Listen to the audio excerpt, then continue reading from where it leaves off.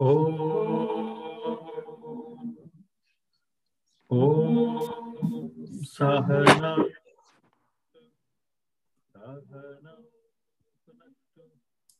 Sahaviryam Karavavahai Tejasvinavaditamastavavit Vishavahai. Om Shanti Shanti Shanti.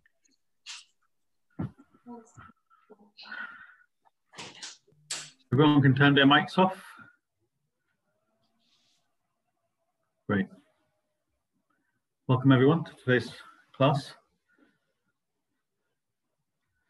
We're continuing with chapter 20, the Supreme Reality. This is the last portion of this chapter. Does anyone have any questions?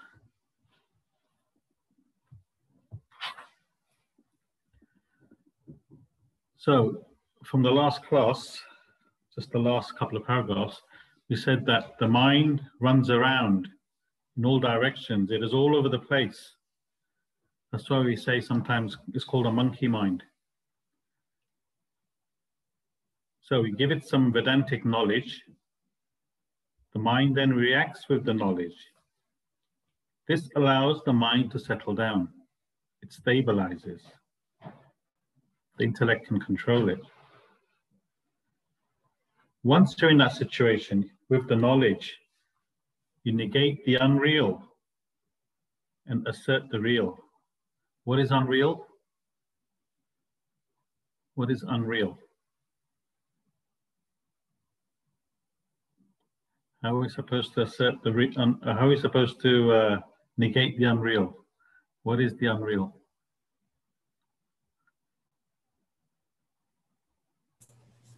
The world is unreal. Is it the unknown? And the world, the known. The unknown is real. Dipabin.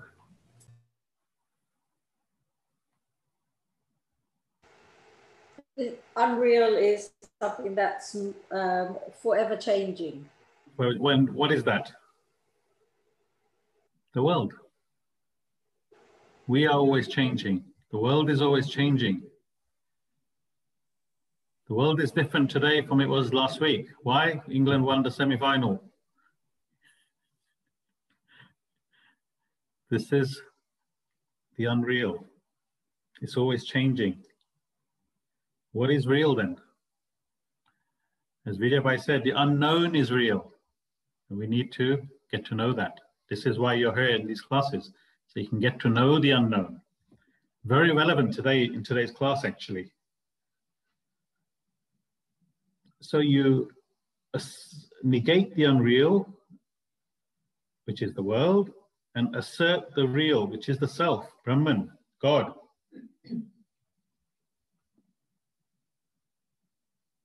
This world, everything in it is Brahman, God. I am not this body, mind, intellect. I am the self. That's the reality. So we continue to do this, little meditation. Continue to do this with little knowledge every day. Keeps the intellect in charge of the mind. Then you practice meditation for a few minutes every day. Slowly but surely, you become established in the truth. And then eventually you become one with the truth, the self. So this is our goal in life. This is what you're learning from these classes. So the Supreme Reality, this chapter, we're trying to understand what God is. We said it's very difficult for our intellect to grasp the concept of God. It's the unknown. We don't know God.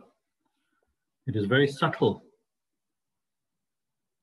In the last few classes, we've been exploring the idea with the help of the descriptions given out by these great sages, these great self-realized souls. This is what we're trying to learn. The Upanishad is the accounts of self-realized souls, the highest knowledge known to man. And these self-realized souls, from their own experience, they try to explain what God is. But even then it is difficult for us. Language fails them. So they try to explain by giving examples from the world, give examples from the world to try and explain what God is. In today's class, this is what we're going to do. We're going to try and, it's quite deep. We're going to try and understand what Brahman is, what God is, to take us from the known to the unknown. If you get today's class, you get one step closer to knowing what God is. So please feel free to stop me and ask questions, yeah? If you don't understand anything. Any questions? So, yeah, I don't know. Are you able to explain, just sort of recap about meditation, please? About the what, sorry? Meditation. Meditation. Yeah, just briefly, please. So what is meditation, first of all? To generalize meditation, what is meditation? To put your focus on the higher and on God, to think about God. So meditation is meditating on one particular thought, whatever that thought may be. That's the basics of meditation. One thought while excluding all other thoughts. It takes time. When you do some of you may, I don't know if any of you have been on the Vipassana 10 days meditation course. Myself and Siddhal has been. First 4 days, they don't teach you meditation.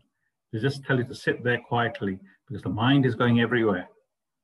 Just to concentrate on your breathing. That's it. On the 4th day, end of the 4th day, they teach you the technique of meditation because by then the mind has settled down a bit.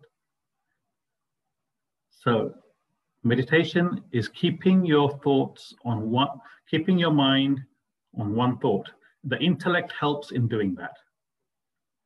So when we say meditation, as far as self-realization is concerned, that one thought is on Om.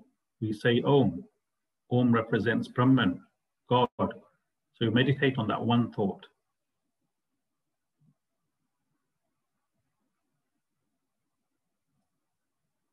While at the same time understanding this knowledge to assert the reality, which is Om, negating the unreal, which is the world. I am the self. I am not this body, mind, intellect. I want to become one with the self, my true personality, the reality of who I really am. And then you meditate.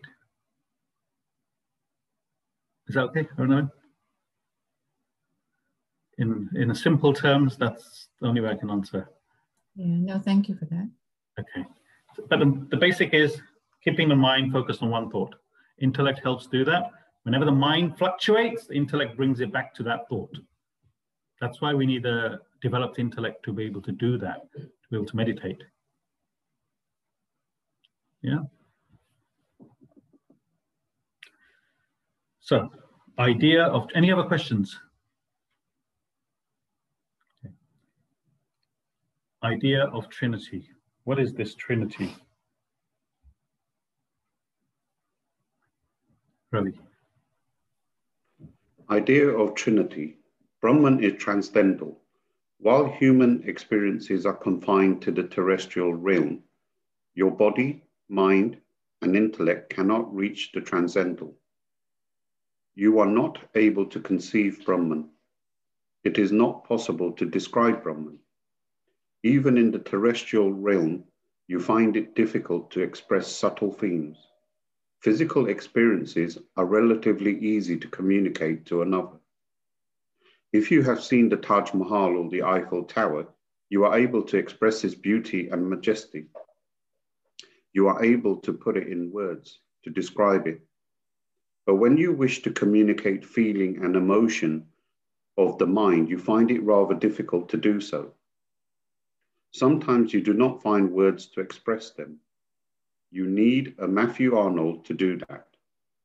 How magnificently has he captured the vivid emotions of a father and son in his poem, Saurabh and Rustam.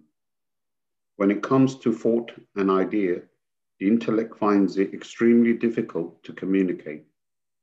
Language becomes virtually inadequate.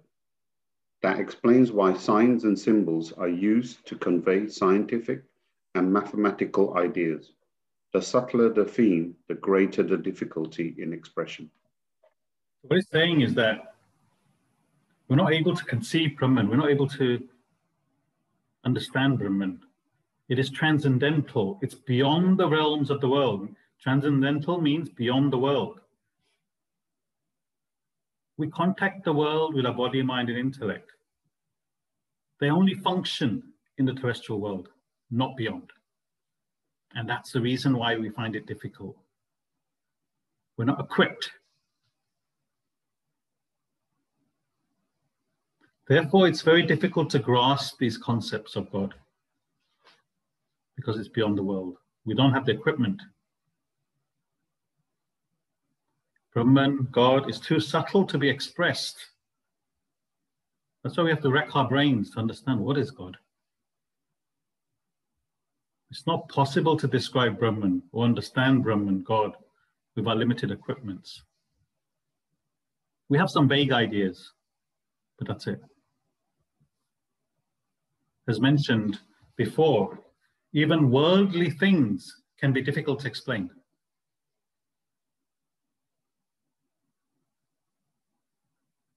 Physical objects, for example, are easier to explain. It's given an example there. You see the Niagara Falls. You go to see the Niagara Falls, you come back, and your friend asks, what was it like? I've never been there. You can explain relatively easily. It's a large mass of water that falls down 100 feet, waterfall. You describe the noise it makes, the mist it creates in the air, the feeling of exhilaration it creates within. It's breathtaking, you say. Your friends get an idea of what Niagara Falls is. Yeah? Just from that description. I've never been, but you get an idea of what Niagara Falls is. Then there's more subtle things like emotions, feelings, love, sorrow, what you felt when your child was born. How do you explain that feeling? It's so difficult to explain, isn't it, that feeling? When your child is born, from a mother or father's perspective. How is it to explain to someone how you felt? First time you fell in love, how do you explain that feeling? I don't want to know, yeah? I'm just, ask yourself, how did it feel? People write poems, songs to express that feeling of love, because it's difficult to express. When there's death of a loved one, how do you explain the pain that you're feeling? It's very difficult for the intellect to convey in words what you're feeling. Words are not enough to express that pain. If you get a chance, whoever's got the poems book, read that poem. Shorab and Rustam explains the love a father has for a son. It's quite a long poem, but read it. It'll give you some idea what it takes to express that feeling of love. So those are feelings, mind and intellect. Mind, you can't express. Then you come to things like scientific, mathematical concepts. You can't explain it in words. So they use signs, symbols to explain.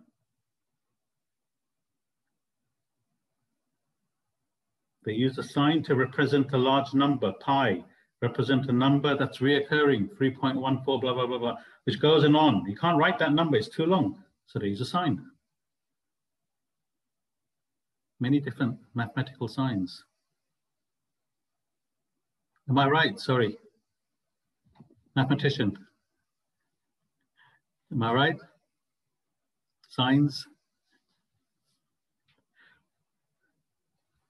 So how are we supposed to explain what God is? How are we supposed to explain what God is, which is subtler than everything? How can we explain? How can we understand with our limited capacity? You see the dilemma? Runabin, you see the dilemma? That's why you have to keep coming to these classes. Maybe you'll understand, maybe you'll understand a little bit. Slowly, slowly it seeps in. So this is the problem. Any questions? Okay, you all with me before we move on, because it's really important, yeah, to be able to understand today's class. Okay, next paragraph, Ravi. Brahman, being subtler than the subtlest, defies all expression. Language breaks down completely. It is impossible to capture Brahman in words. However, enlightened sages have employed ingenious methods to express the inexplicable. One of their attempts is the idea of Trinity. They described God in 3 facets as Kshara, perishable, Akshara, imperishable, and Uttama Purusha, supreme being in the Bhagavad Gita, as Son, Holy Ghost, and Father, respectively, in the Bible. Thank you, Ravi. Well done, pronouncing the words. So he said in the last paragraph, it's difficult to understand what God, Brahman, is. So these great sages, these self-realized sages, they devised this idea of Trinity to explain God. Trinity means 3. So in the Gita, chapter 15, God is described as Shara, Akshara, Uttama, Purusha. Shara, Akshara, Uttama, Purusha. Simply, it means perishable, imperishable, and the supreme being. Shara means perishable. Akshara means imperishable. And Uttama Purusha means beyond the 2, the supreme being. Those 3 words to describe Brahman. How? How does that describe Brahman? We're going to find out in the next few paragraphs. First of all, does everyone understand what perishable means? It's quite simple. Perishable means not permanent, has a shelf life. It perishes. You buy some apples in the supermarket. It says eat within this many days. Why? Because it perishes. So imperishable means no shelf life, does not die. It's permanent, imperishable.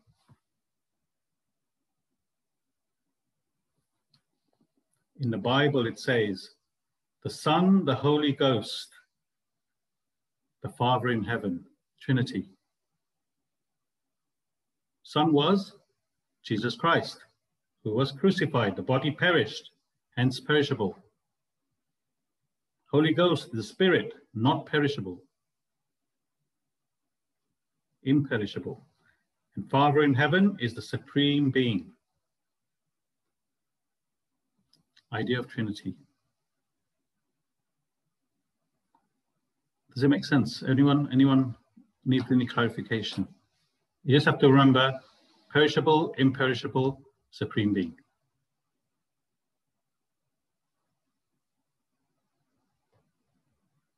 Joshnabin, clear? Okay, it's important that we have any clarifications, you ask them before we move on. Ravi. The sages adopted the fundamental principle of education in the explanation of the Supreme God, which means proceeding from the known to the unknown. What is best known to humanity is the world. First, they pointed to the world and said that is God. People then attributed the qualities of the world to God, understood the perishable, changing world to be God. To remove this misconception, they clarified that God is not the gross, perishable world, but the imperishable, changeless substance which supports it, leading to the conclusion that God is confined to the perimeters of the world.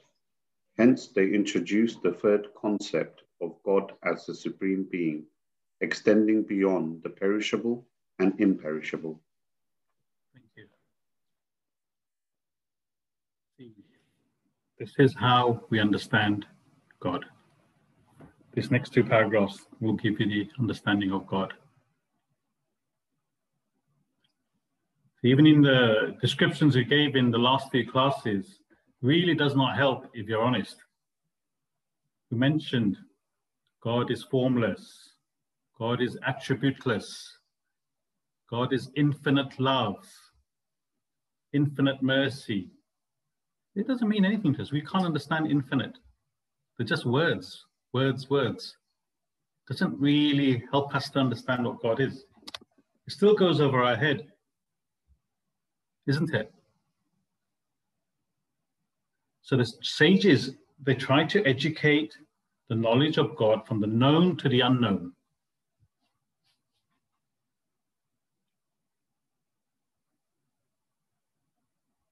Why is that? Why is it from the known to the unknown? We've mentioned many times in class. Why is education from the known to the unknown?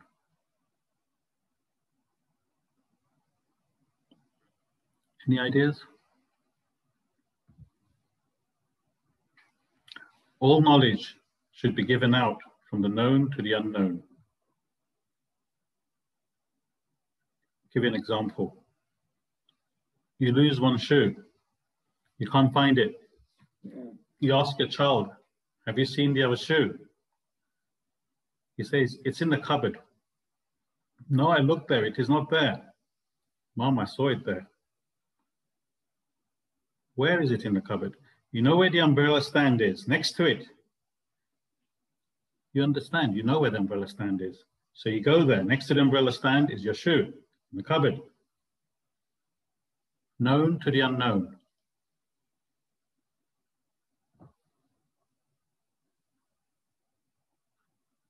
If you have an unknown, it cannot take you anywhere. Another example. You're meeting your friend. Let's say you're meeting a friend in, I don't know, Marlow. That's near us. Meeting your friend in Marlow. You've never been there. He says, I'll be in the Starbucks. Meet me in the Starbucks.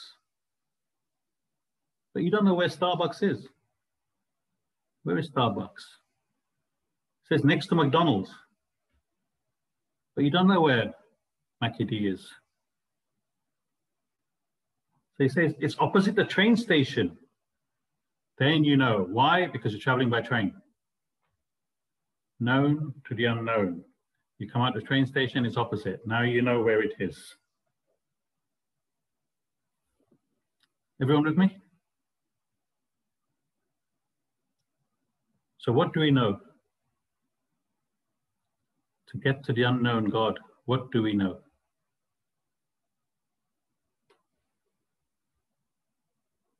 What do we all know? Vanita? You know, through the knowledge, we can find the unknown through the knowledge. From the knowledge, yes. What else? What do we all know? All of us. If we want to go from the known to the unknown, what do we all know?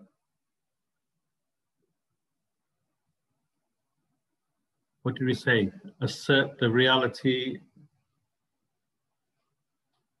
negate the unreal. What do we know?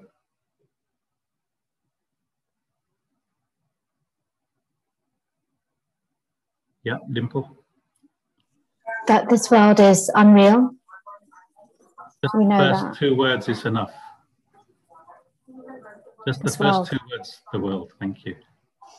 We all know the world. You're right, Dimple. We all know the world, don't we? We all know the world, correct?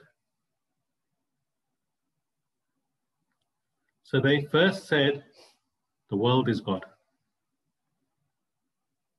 We all know the world. So they said, this world is God.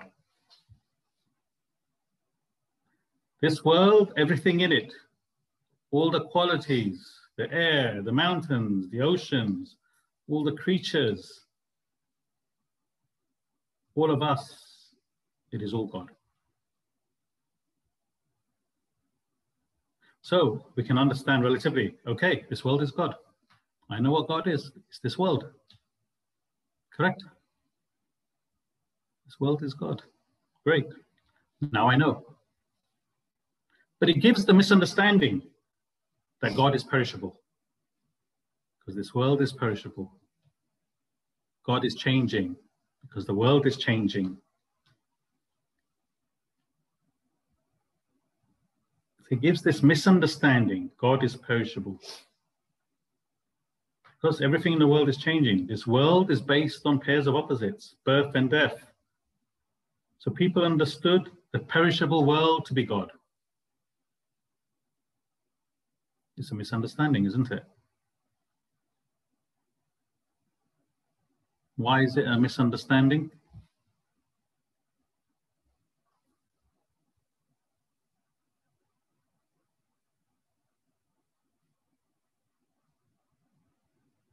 Perishable, imperishable, supreme, Uttama Purusha. God is not subject to change. God is not affected by the pairs of opposites. Birth and death doesn't affect God.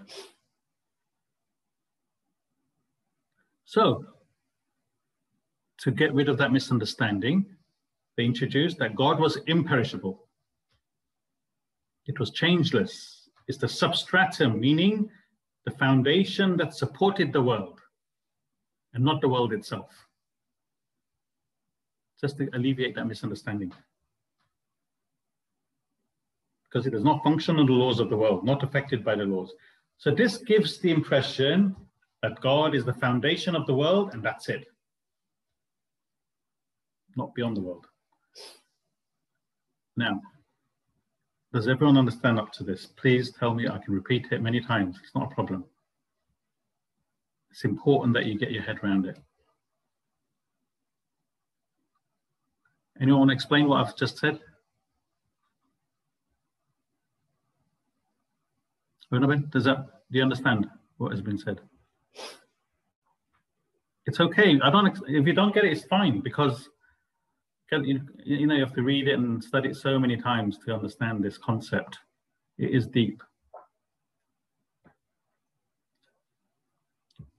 They said this world is God. Why? Because you only know the world. You don't know anything beyond. So, but you misunderstand, thinking this world is God. Therefore, it has the same qualities, subject to the same laws. It's changing, perishing, and they say, no, no, no, no.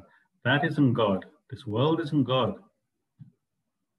It's the substratum that supports this world is God, not the world itself. Ah, okay. It's what supports the world. Okay, I understand now. They don't really, but okay. We understand. But then that gives the impression, misunderstanding, God is confined just to this world. It supports this world, and that's it. Correct? Carol? You getting it? So that's also misunderstanding. Why is that a misunderstanding?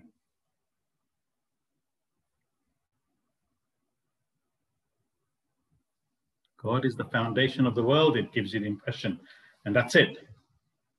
Why is it a misunderstanding? Think. One of the qualities of Brahman. Rajesh, I think you know, isn't it, Rajesh? I heard you whisper it to Bella. Tell all of us.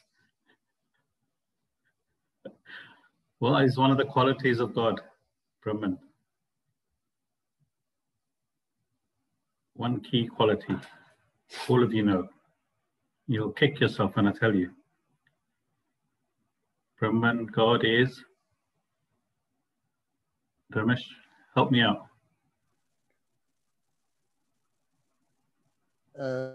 It's unchangeable. Unchangeable, yeah. Forever running, I suppose is the word. The word I'm using, the word I need is Atma. Atma is true, yes, but to explain that that Brahman is not just the foundation to this world. See, people are understanding that. First of all, people understood this world. They said this world is God, so they automatically thought, okay, this world is God. Therefore, it must be subject to all the laws of God of the world. Correct? Changing, birth, death, everything. They said, no. This world is God, but God is the substratum, the foundation of this world. They said, okay, so then God must be confined to this world. They said, no. Okay. God is The self. Just Navin? It's all pervading, which means Thank you very much. Don't have to say any more. God is all pervading. What does that mean? It's beyond the world. It's all pervading. So then to separate God from the world, they said God was beyond the perishable, beyond the imperishable. God is all pervading. God is the supreme being. Shara Akshara Uttama Purusha.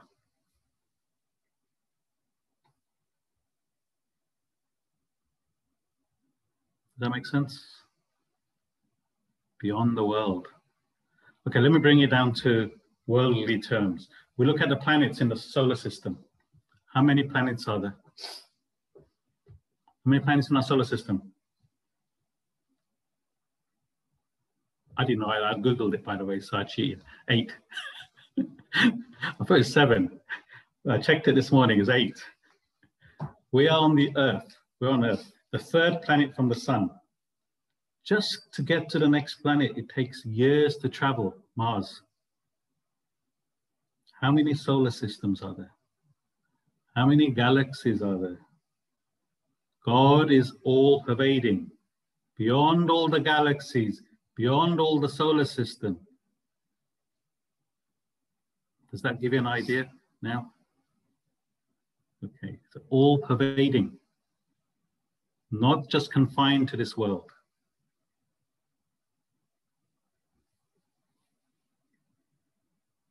See, depending on your level of development, you'll understand those 3 descriptions. If you have no knowledge, they're told, this world is God, that's it. Okay, I understand this world is Brahman, this world is Maya, this world is God. You have a bit more knowledge, you may be able to understand this world, the Brahman is the substratum of this world. It supports this world, this earth, this planet, this world. Okay, so it's separate from the world in the sense it's not subject to the laws. Okay, then a person who can understand more, they say, God is beyond this world. It's all pervading. So depending on your level of understanding, your level of knowledge, you'll be able to identify.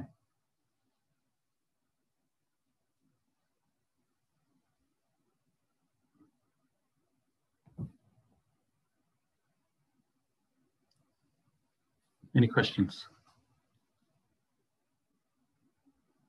Does it give you some idea? Brahman? Good? Good. Swamiji gives another example. It says, a man in a wheelchair has lived all his life on the 40th floor of a tower block. He's never been out. You visit him and you're talking to him, and in your conversation, you use this word mud. And this man says, what is mud? What is this mud you're talking about? He's always lived his whole life on the 40th floor, never been out. How do you explain mud? How do you explain mud to someone who's never been out of the... Same thing we're trying to explain Brahman, yeah? So he says, what is this mud? And you start scratching your head. How do I explain mud? In the apartment, he has 3 clay pots in different colors. for decoration. You say that is mud. These pots, pointing at the pots. What does he understand? That mud is round in shape, in this color. He understands mud as being that, correct? Is mud that? You say, no, that is not mud. You smash one of the pots and it's in pieces. You crumble it, make it into powder and say, this is mud. This is the imperishable. The pot was the perishable. This powder, this is the imperishable. This is the imperishable aspect of the perishable pot, which is mud. So he now understands mud to be this powder that once a pot. You say, no, that's just not mud, just that. You take him to the window and you show him some fields far away. There's a football pitch, fields where they're growing, whatever they're growing. And you say, you see all that? That's all mud.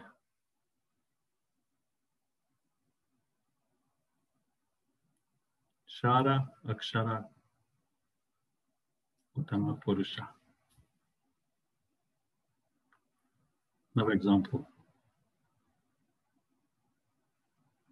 If you understand the example, the 3 examples we've given. Does that make sense, Dharmesh? Mud is not just confined to the pot. It's all over. Similarly, Brahman is all pervading.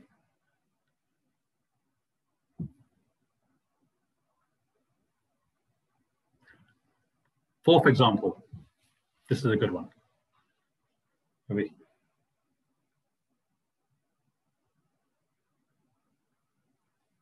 Do you want to read, Ravi? Next paragraph. The three-word explanation has been carefully introduced by starting from what is best known to you. You perceive the world before you. All your experience is confined therein. You have no idea of Brahman. You are in the position of a weary traveler who sees a mirage in a desert and has no clue of what a desert is. He sees water, not the hot sand beneath. Standing in the midst of a vast desert, he asks what a desert is like. You point out the mirage that he sees and tell him that is it. He misunderstands the desert to be just water. You correct him that the water is just an illusion projected upon the desert. The desert is which supports the water. The water is the phenomenon that passes away, while the hot sand beneath is the actual desert that stays there. The mirage water is the perishable, while the sand below is the imperishable aspect of the desert. And now he misconstrues the entire desert to be confined to the area of the mirage. You correct him again. You further elucidate that the desert lies as a vast expanse of sand, even beyond the perishable mirage and the imperishable sand beneath it. Desert is all around. So does Brahman pervade the perishable and the imperishable facets of the terrestrial world and beyond into the transcendental. Fourth example. Has anyone seen a mirage? Does everyone know what a mirage is? We saw one, didn't we? We saw one when we were in Egypt. We were on a coach and it's desert everywhere, both sides. And suddenly this illusion appears out of nowhere in the distance and it looks so real. Palm trees, water. We know it's a mirage, but it looks so real. you'd think it was there. You'd want to go there. That's how real it is. But it's just an illusion, isn't it? Mirage is an illusion. So what is this paragraph saying? It's trying to explain what we're trying to understand, but it's Shara, Akshara, Uttama Purusha. Giving an example.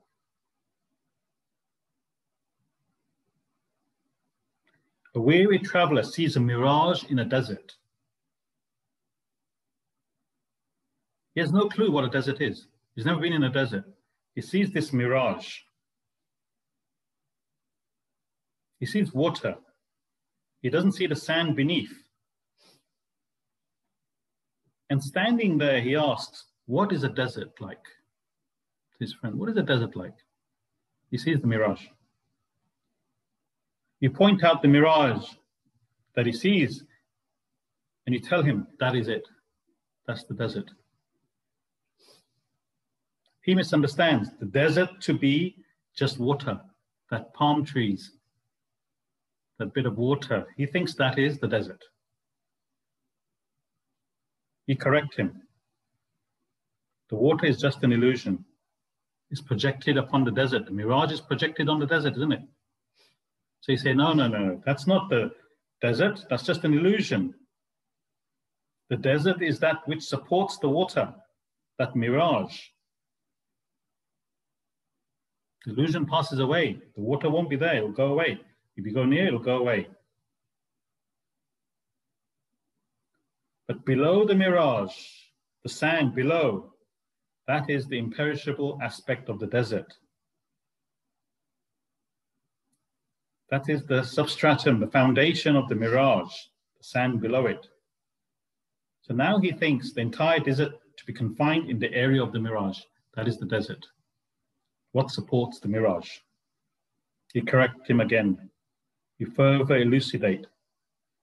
Look around. The desert lies as a vast expanse of sand, even beyond the perishable mirage and the imperishable sand beneath it. Desert is all around. So does Brahman pervade the perishable and the imperishable facets of the terrestrial world and beyond into the transcendental. So if we take this example of the mirage, the world is projected on the imperishable Brahman, just as the mirage is projected on the imperishable desert. This world is projected on the imperishable Brahman. Brahman is all pervading beyond the world, just as the desert is beyond the mirage.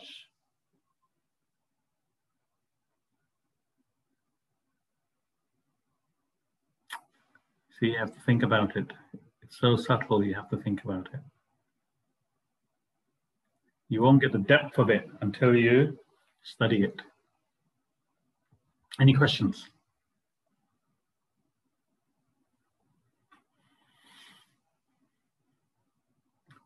Yeah. My faithful one has a question. In the mic. If we ourselves are perishable, and we are always in the perishable world, we've got a little knowledge of the imperishable now. But actually, the capacity to, we can say we've got the knowledge, but the capacity to always have that understanding of a changing phenomena when everything around us is always changing. It seems like impossible. It is impossible. 99% impossible, but there's that 1% of hope that it is possible. Concentrate on the 1% and not the 99%. Yeah, but we're concentrating on something that's already perishable, which Absolutely. Is our mind and intellect. This is the battle. Otherwise it'd be easy. This is the battle. That's why these sages, these great saints used to live in the caves, away from any distractions to the mind and intellect, to the mind, especially in the five senses, so they can concentrate. Yes, but we're not going to be able to do that. We have to I'm stay going in next this week. world. We have to be in this world. So to kind of say that that's why they did it, fair enough, they did it, but we're not able to do that. How do I answer this question? Because we're not able to do it. She's right. It's difficult. And as the world develops materially, it goes down spiritually. It's a constant battle we have to fight. How do you negate the unreal when it's so powerful? We ourselves are unreal. Yeah. So it's not easy. So what do? Give up? What's the choice? Do we give up? She's saying it's difficult. And it is, she's right, it is difficult. But you have to have one thing, and you always say it, faith. I'm using her own words to answer her question. You need faith. The faith that these sages are right. The faith that this knowledge will give me peace and happiness. The faith that this knowledge will help me become a better human being. Just aim for that. Aim for that. Don't worry about anything else. Just aim for happiness if you want, peace and happiness. If you can't understand the goal, just understand that it will give me peace and happiness, and that's it. It'll make my relationship better with my partners, my children, my neighbors. What I'm looking for, peace and happiness, this will give it to me. Have that faith. Money won't bring you peace and happiness. This knowledge will, I can assure you. We've been through that exercise already. If wealth was going to make you happy, the richest man would be the wealthiest. I think Bezos is just getting divorced, isn't he? Obviously, he wasn't happy with all the wealth. So why are we going for that?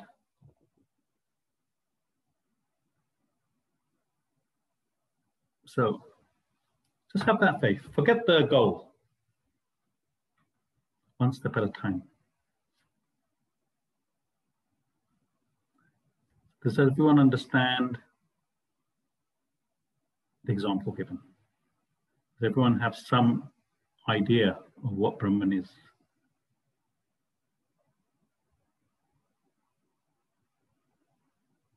Any questions? You'll look frazzled.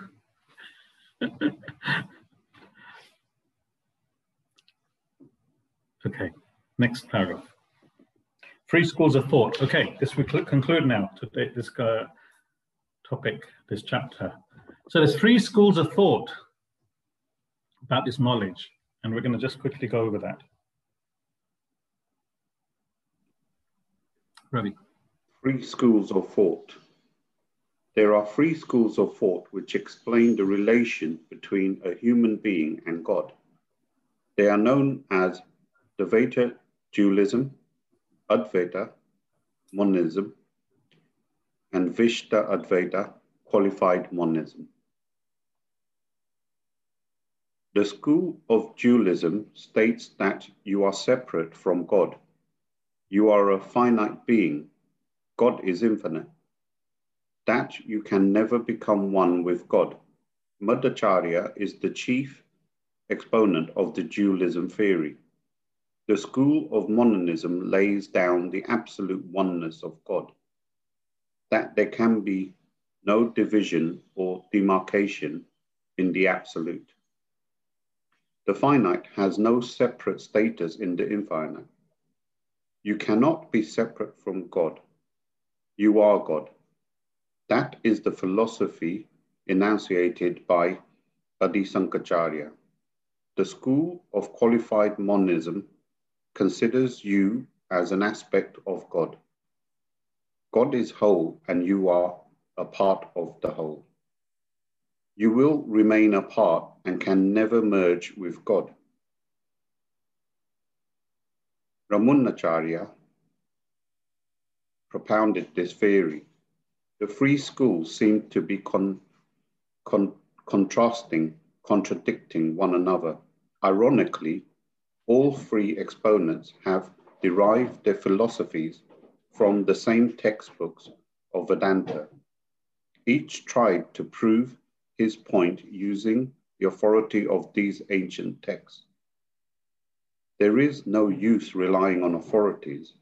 You must make use of the views of these great masters and arrive at your own conclusion. So what this paragraph is saying, that there's three thoughts to explain the relationship of God and human beings. All these three thoughts stem from the same philosophy, but all three are contradictory to each other.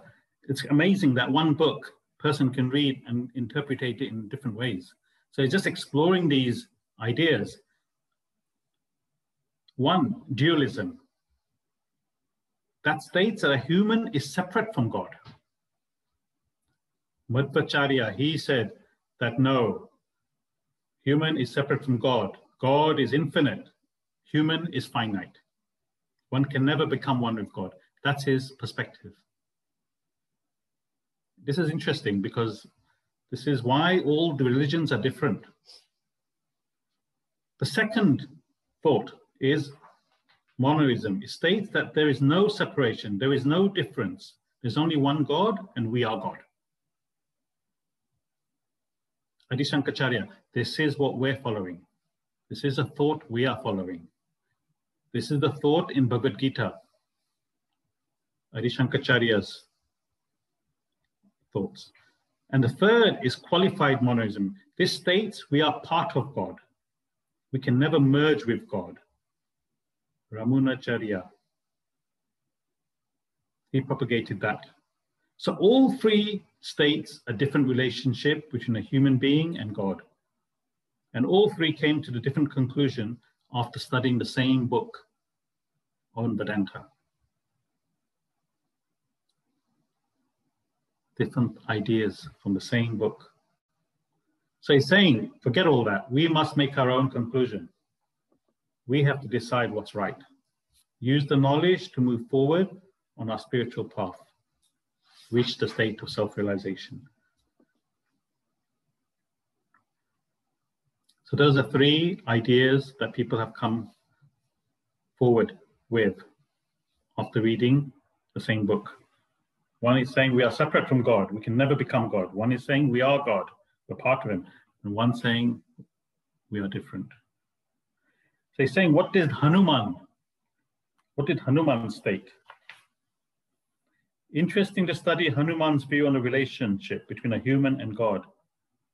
Hanuman is acclaimed as the greatest devotee, Bhakta of Lord Rama. His life symbolized the ultimate in devotion to God. He gave the impression that the immortal God was far removed from his mortal self. Human is separate from God. And yet, when asked how he was related to God, he answered thus, Deha bhavena dasosmi, jiva bhavena vadam shaka, atma bhavena vam evaham. When I consider my body, I'm your servant. When I consider my mind, I'm part of you. But when I consider myself, you and I are one. Even the proverbial Bhakta has declared that he and God are one. On attaining spiritual enlightenment, you become one with the Supreme Reality. You merge with God. So what Hanuman that is saying is that in the material world, he is a servant. Rama, I'm your servant. My body is your servant. When it comes to my mind and intellect, I'm similar to you. But the self, Atma, is everywhere. We are the same. Atman in you is the same Atma in me. We are one.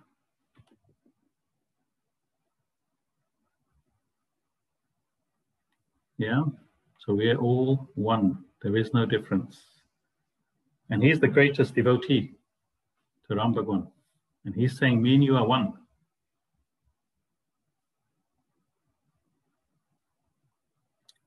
Last paragraph. Any questions?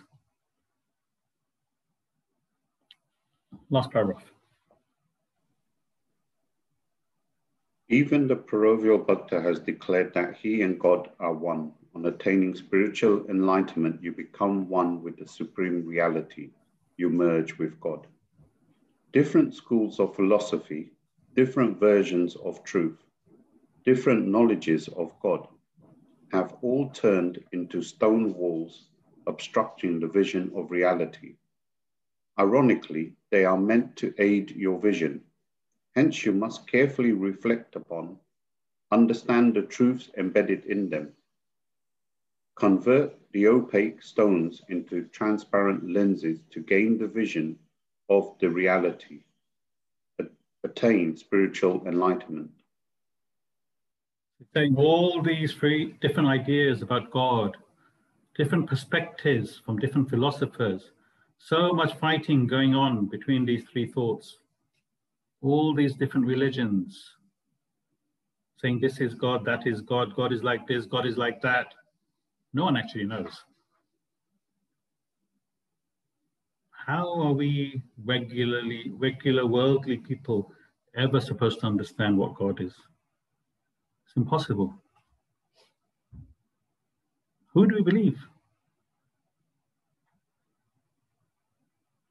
You have to pursue it yourself.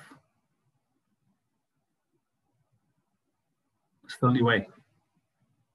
Study it, learn it, understand it, pursue it.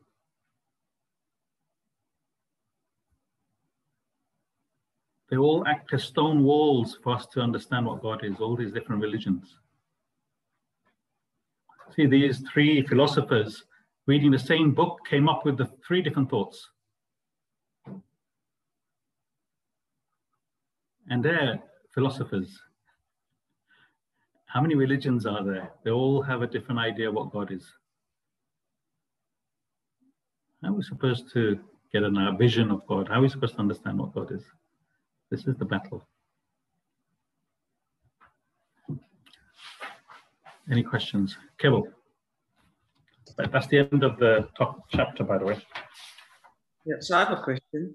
Yeah. You know, earlier in the book, we mentioned that we all have different personalities, and based on our personality to achieve this knowledge, and you'd follow the different types of yoga, whether it's Jnana Yoga, Karma Yoga, or Bhakti Yoga. I wanted to know, is there any relationship between our personality and sort of the school of thought that we'd be inclined to? Whether we accept, I don't know, dualism or monism, and like, I don't know if that's sort of I don't know if it's the right question, but is there any sort of relation in that sort of view? Yes and no. See, the problem is, Ko, when you asked me this question, you went from the very basics of a personality to the other spectrum. Okay. Yeah. So to answer your first half of the question, the three yogas, Karma, Bhakti, Jnana, path given, is to eradicate your desires. Those three paths were given to eradicate your desires, which is the first hurdle of spiritual development. Because with desires, it's difficult, and all the desires are worldly. So it's difficult to focus on God. God is beyond the world. All your desires are pertaining to the world. So first of all, they're given these three yogas to eradicate your desires. And that's based on your personality. Mm-hmm. Yeah? Is that okay? Sure? Yeah. Okay. So now you've eradicated your desires. Okay.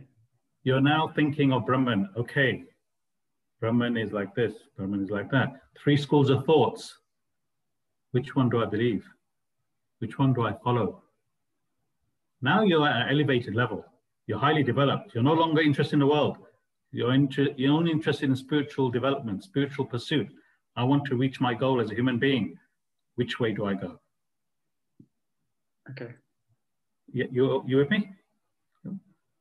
So now what they're saying is that use your own intellect. You read, understand this knowledge, you make your own decision, and you follow that. We're following Adi Shankaracharya's perspective because the guru who wrote all these books, his guru's guru followed Adi Shankaracharya. So this is the lineage that we're following. If anybody asks, you're studying Vedanta, which perspective are you studying? Adi Shankaracharya. That's what you're studying. No, I'm just trying to understand sort of like, because I've come across this topic of the different school of thoughts before, but I guess it's probably quite an advanced topic to understand why they are different thoughts and sort of how each one proves their thoughts are correct, right? Same as saying why there's so many different religions. It's similar to that, but it's more subtle level. Yeah, there's 3 schools of thought. How many religions are there? Everyone's saying this is the right religion, this is what God is. Yeah. Okay. So it's the same thing, but at the more subtle level. So just rise above religions. You, all of you now studying this subject, some of you have been studying this for 3 years. You should have gone past that stepping stone from religious perspective. And now you're pursuing the spiritual path, spiritual perspective, because you all are intellectual to a certain degree. Otherwise you wouldn't be here for 3 years. I don't know what this bakwas this guy is talking. Let me go to my temple and sing some bhajans. Yeah, the fact that you're all here still means that you're interested in your intellectuals. So therefore, you need to rise above that and start thinking, understanding, making decisions based on your understanding and following that pursuit, following that path. Arunamim. Yeah, I just wanted to add, I think it's quite fascinating that they read the same scriptures and they came away with different thoughts. So it's more about us just finding, you know, we're following this because we come into your classes, but had we been maybe just going to a different person's class, we might be learning the same knowledge, but from a different, you know, probably, but just coming to the different conclusion. Absolutely. Yeah. But you know what? I wouldn't worry about the 3 different conclusions because none of us are there. But none of us have come to the stage where we think, am I separate from God or am I God? Mm. Yeah, so don't worry about the 3 conclusions. I'm thinking about the very learned sages that came to that conclusion. You know, it's just amazing. It's amazing because everyone's understanding is different. Everyone's a different person. So they say one. You know, Keval. I was going to say, this seems like it might actually be like a close to impossible task, right? Because it feels like the only way to do this is understand each of the school of thoughts. So study each one in depth, understand how they've come to their conclusion, and then only can you make an informed decision yourself on what your feeling is, right? And what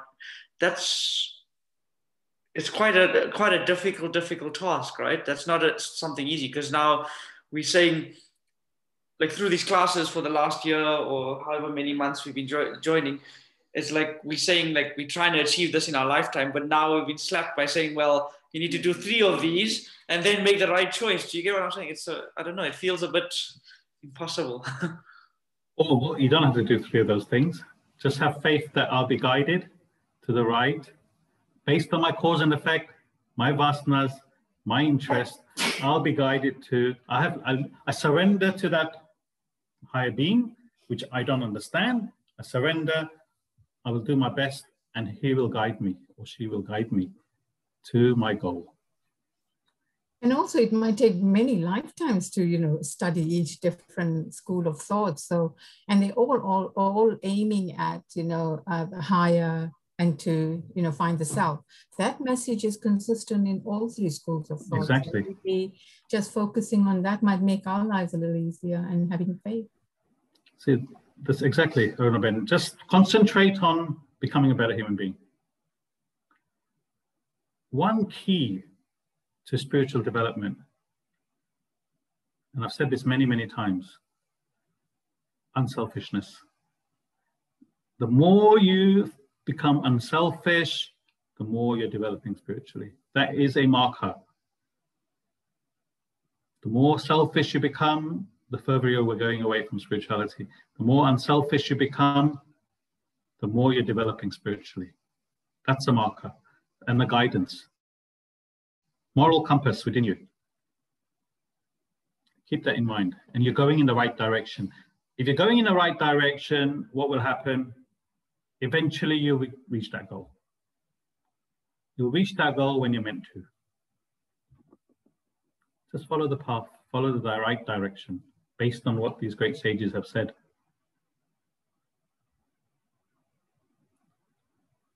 So what we've studied today gives you a snapshot of what Brahman is, some idea of what Brahman is. As you said, it's impossible to explain in words, known to the unknown. That's what we've covered today. So you should have some idea of what Brahman God is. You won't find these examples, these descriptions anywhere. Definitely not in religions. This is the truths of the reality. Great questions. Any other questions?